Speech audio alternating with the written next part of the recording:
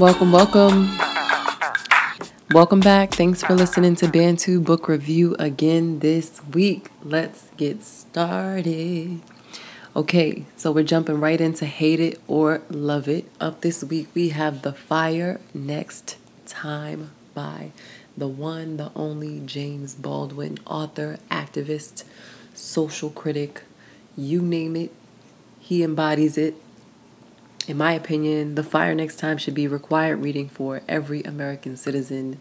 There is something about the way that James Baldwin phrases just very simple things that we know and understand about America, some of us know and understand about America and about the world and about the politics of our political and social climate.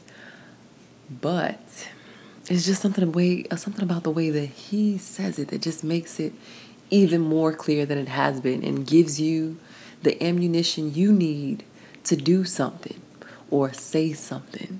So this week I'm saying something about what has been said to me in The Fire Next Time. I'm feeling a fire in my chest. I'm feeling the fire. I'm feeling inspired. That is the emotionally intelligent word of the day.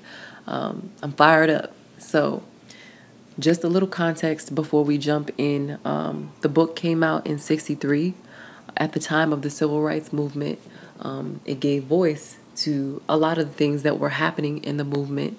And of course, James Baldwin was rocking with, excuse me, I'm going to sniffle a lot because I have a cold. But James Baldwin was rocking with the heavy hitters of that time, the leaders that we know, love, respect, and appreciate. Martin Luther King, Malcolm X, the Honorable Elijah Muhammad is also a person that he encountered and conversed with. So that's the historical backdrop. It's the civil rights movement in America. This is from the perspective of a black man in America. So, in this week's section of Hate It or Love It, what I'm going to do is talk about the things that I loved and the things that I hated. I mean, I didn't really hate them, but there are things that I agree with and things that I didn't agree with. So you can give me your opinions about where you stand. But there are so many important points that were made in this book, so many things that were covered that are just so crucial as far as conversation, as far as activism. So let's start with what I loved. What I loved is that the book, I mean, he speaks the truth, right? He knows his stuff. His opinions are rooted in fact, in the things that are true, the things that cannot be contested and cannot be denied by people who care about the facts, at least. Because, people who are delusional will deny anything. It doesn't matter if it's true. Facts don't even come into the picture with some folks. We're being led by one such person, the German Shepherd on Pennsylvania Avenue in D.C. is one such person. But anyway, what I love most is just the fact that the truth is something that he articulates very well. And so not only is he telling the truth, he has a perspective that is solution oriented. He has an eye toward the future. So he's talking about the problems of the times. He's talking about social injustice. He's calling out the ignorance of this country. He's calling out the mistakes that we have made, and he's discussing the consequences of those actions. But he's also talking about what needs to be done now that we have this information about what has happened and what is happening.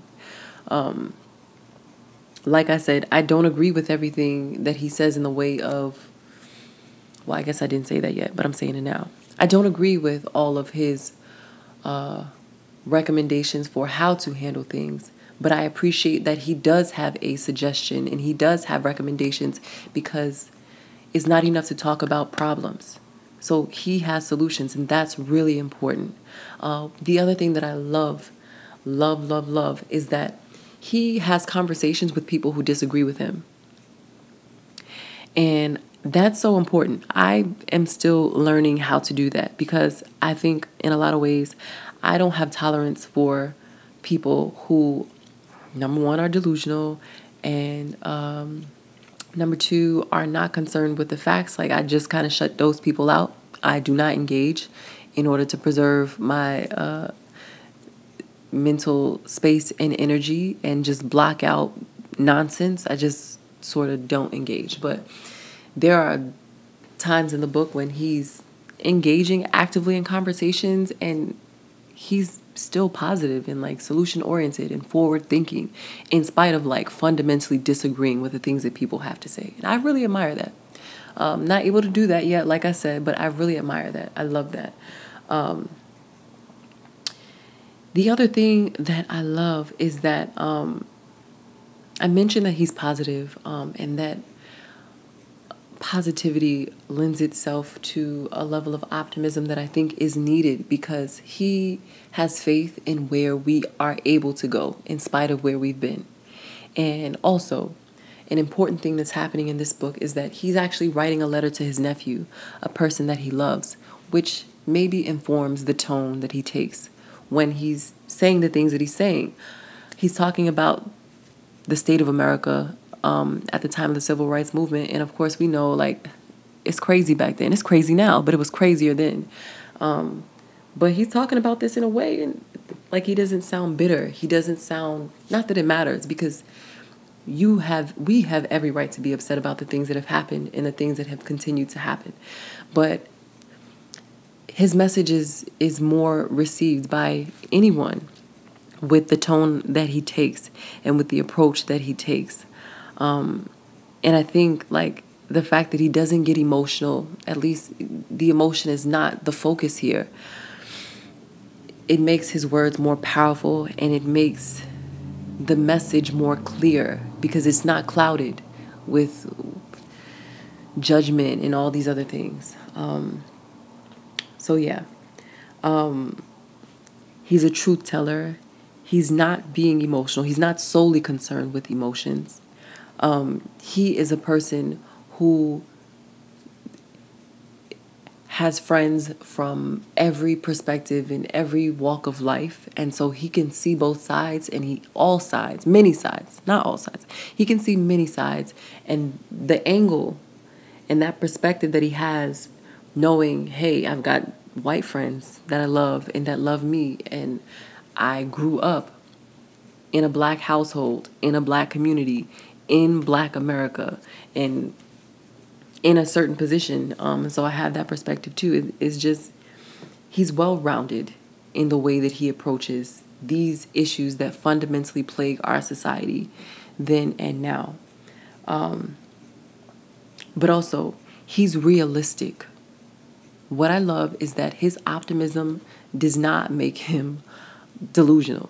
He's very realistic about the fact that optimism is what's needed, love is what's needed, but it is not going to be attained under the current circumstances and under the current ways that we're dealing with problems. Like, we cannot persist in this way if we're ever to get to where we need to be.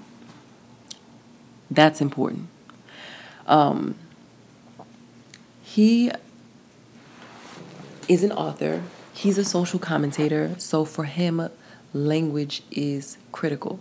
He knows that words mean things. We all know that. But I think he takes language very seriously and he's careful with his words. And the nuances and the way that he says things really like brought some things to my attention and helped me to address some of the biases that I have personally and some of the issues with the frame of reference that I have as well. But I'm going to point out a couple of quotes to kind of be more clear. I feel like I'm being vague, but I just want to get like him and be more precise with my language and more precise with my words. He says, the details and symbols of your life, again, he's talking to his nephew, have been deliberately constructed to make you believe what white people say about you. Please try to remember that what they believe, as well as what they do and cause you to endure, does not testify to your inferiority, but to their inhumanity and fear. So that distinction that he makes is really important, which is you're not responsible for what other people believe about you. You're responsible for knowing the truth of who you are. That is important.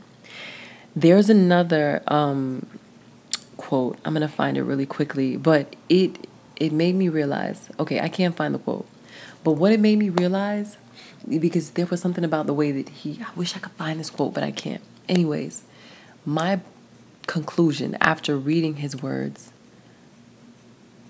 was the belief is a choice in a lot of ways.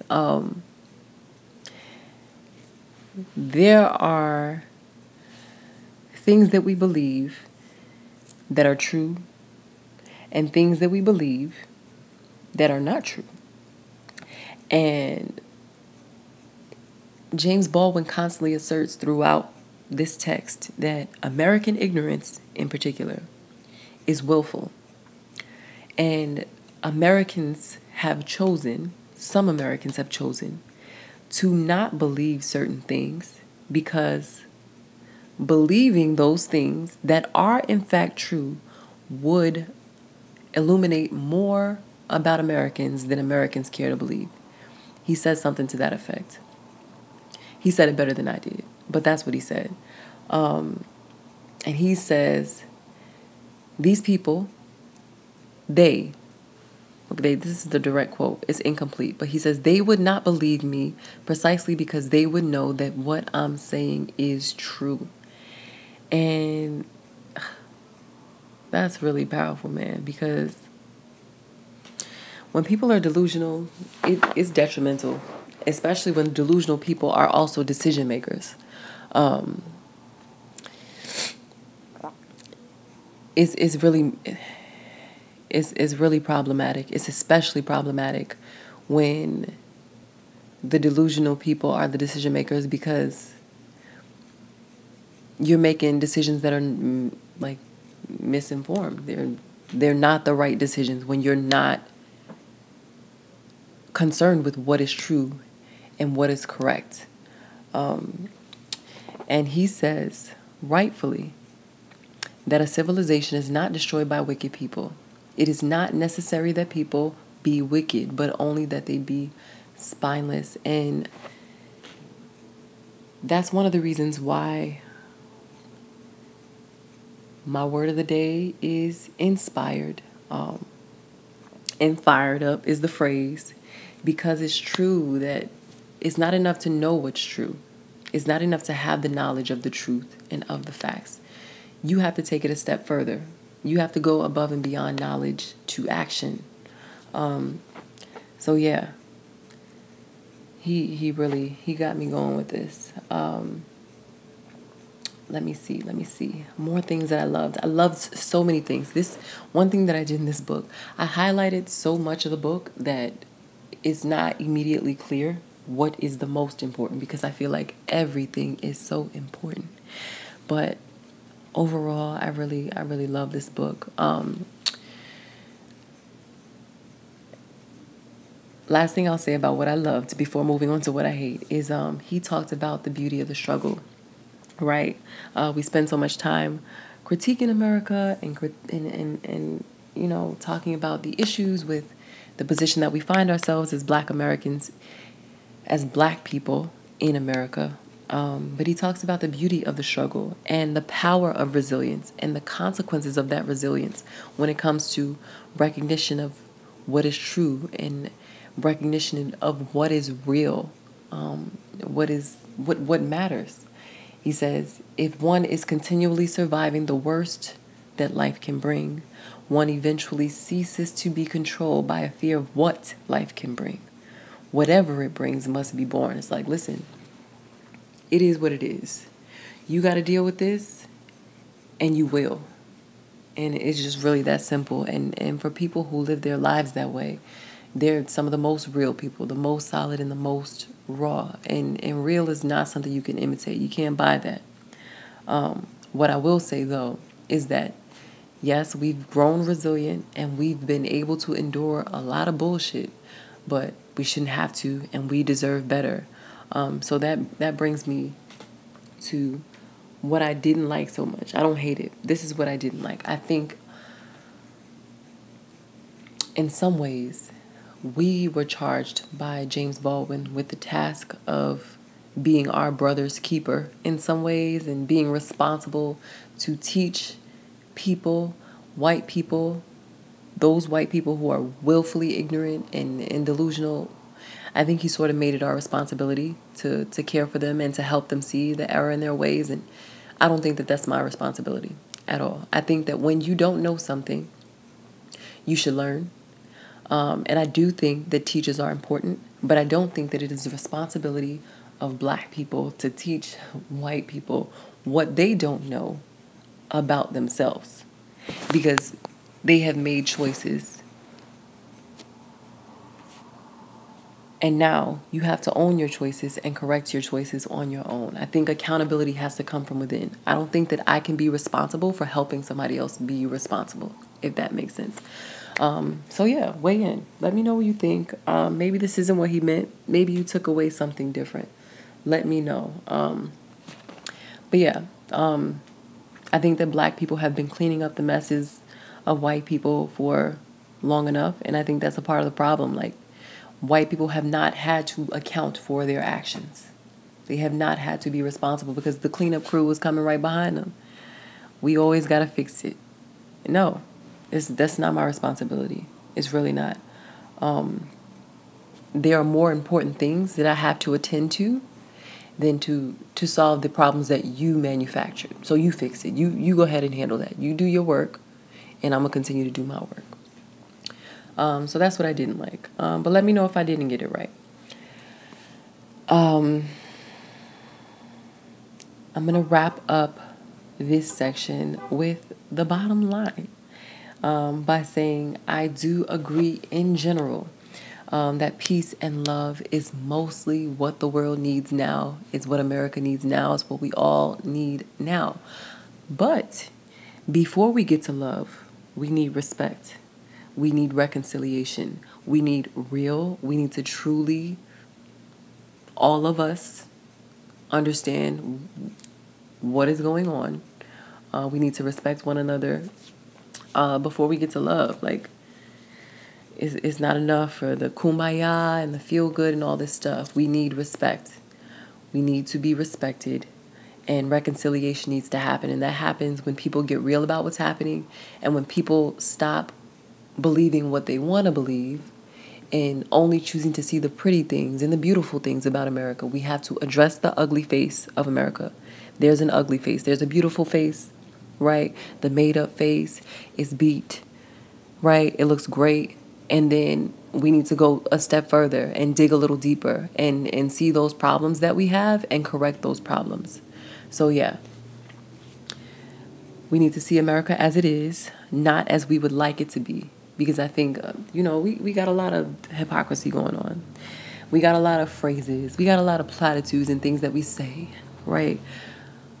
Liberty and justice for all. All these things. We say that, right? We have to actually mean it. And people have to know that, like, black people ain't going nowhere. So y'all can stay mad. But we're going to stay woke and we're going to do our work within ourselves and on ourselves, and other people have to do their work as well. So yeah, the emotionally intelligent word of the day, with that being said, is inspired, which means fill someone with the urge or ability to do or feel something, especially to do something creative, to animate someone with such a feeling, to give rise to. I'm definitely inspired to do the work on myself, and then, once I'm working on me, I can work on some other things about my situation, about the society that I'm a part of. So yeah, we gotta all work on ourselves first and foremost. Yes, moving on. I want to shout out. And shout out is connected to the so what, the why does this matter? There are so many people who are doing the work. They have responded to all of the calls to action. They've come up with their own solutions. One such person, Her name is Diana O. Eromaseli. She is a Black engineer who has a website, categorizedtweets.com. Categorizedtweets.com. Her Twitter handle is lectures to beats. On her website, categorizedtweets.com, you can enter your zip code and it will pull up your representatives, your political representatives, based on your location, based on your zip code. And then it scans the Twitter timelines of your politicians and sorts their tweets into several categories, which would, allow you to see what they really think about important issues that they'll ultimately be making decisions concerning, such as the economy, race, immigration, gun laws, education. Go on the website, see all the categories, but also take a look at what your representatives have to say, and use this information to make informed decisions in the elections that are coming up. Voting is important. But yeah, Diana did a really important thing with this website. Not only does her website group the tweets by category, but it also allows you to see each tweet or the lack thereof, because I definitely went on the website and checked out my representatives and my legislators, for example. Their Twitter fingers are not strong, and I can see just by using this website that they don't have anything to say on the issue of race. There are two representatives that I can see at this moment. And yeah, they don't care about, not that they don't care, they're not tweeting actively about the issues that are important to me. So that might be something to consider when voting later on in these elections that are coming up. The other important thing about Diana is that not only is she awesome, not only did she do something that's important, that's needed, that's helpful, she's been really responsive to constructive feedback, and she's incorporating helpful tips concerning improvements to the site into future iterations. So yeah, check her out. Check out the website again. That was categorizedtweets.com. And when you're done checking her out, because she's got some way more important things going on, come check me out on Twitter as well at Bantu Book Review.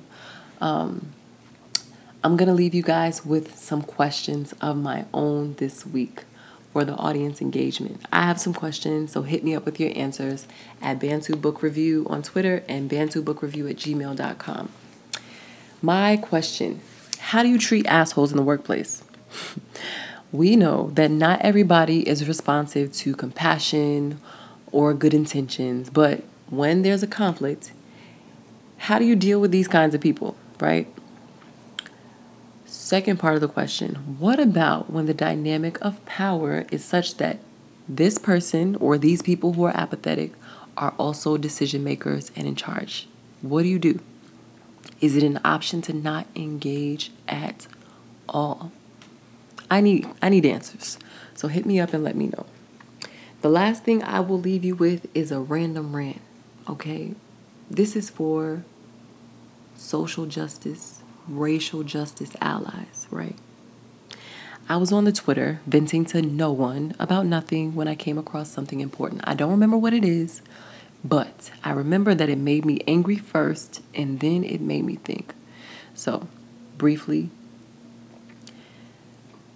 white allies, this is for y'all. Instead of spending so much time trying to get people to love you and to accept you as not like the others, woke, or whatever other aspirational label you seek, worry about correcting your immediate family members and friends that are actively hating and terrorizing people on a regular basis, right? Some of these people, who again are your family and friends, are positioned to make some really important decisions that directly affect the people that you advocate for on a regular basis.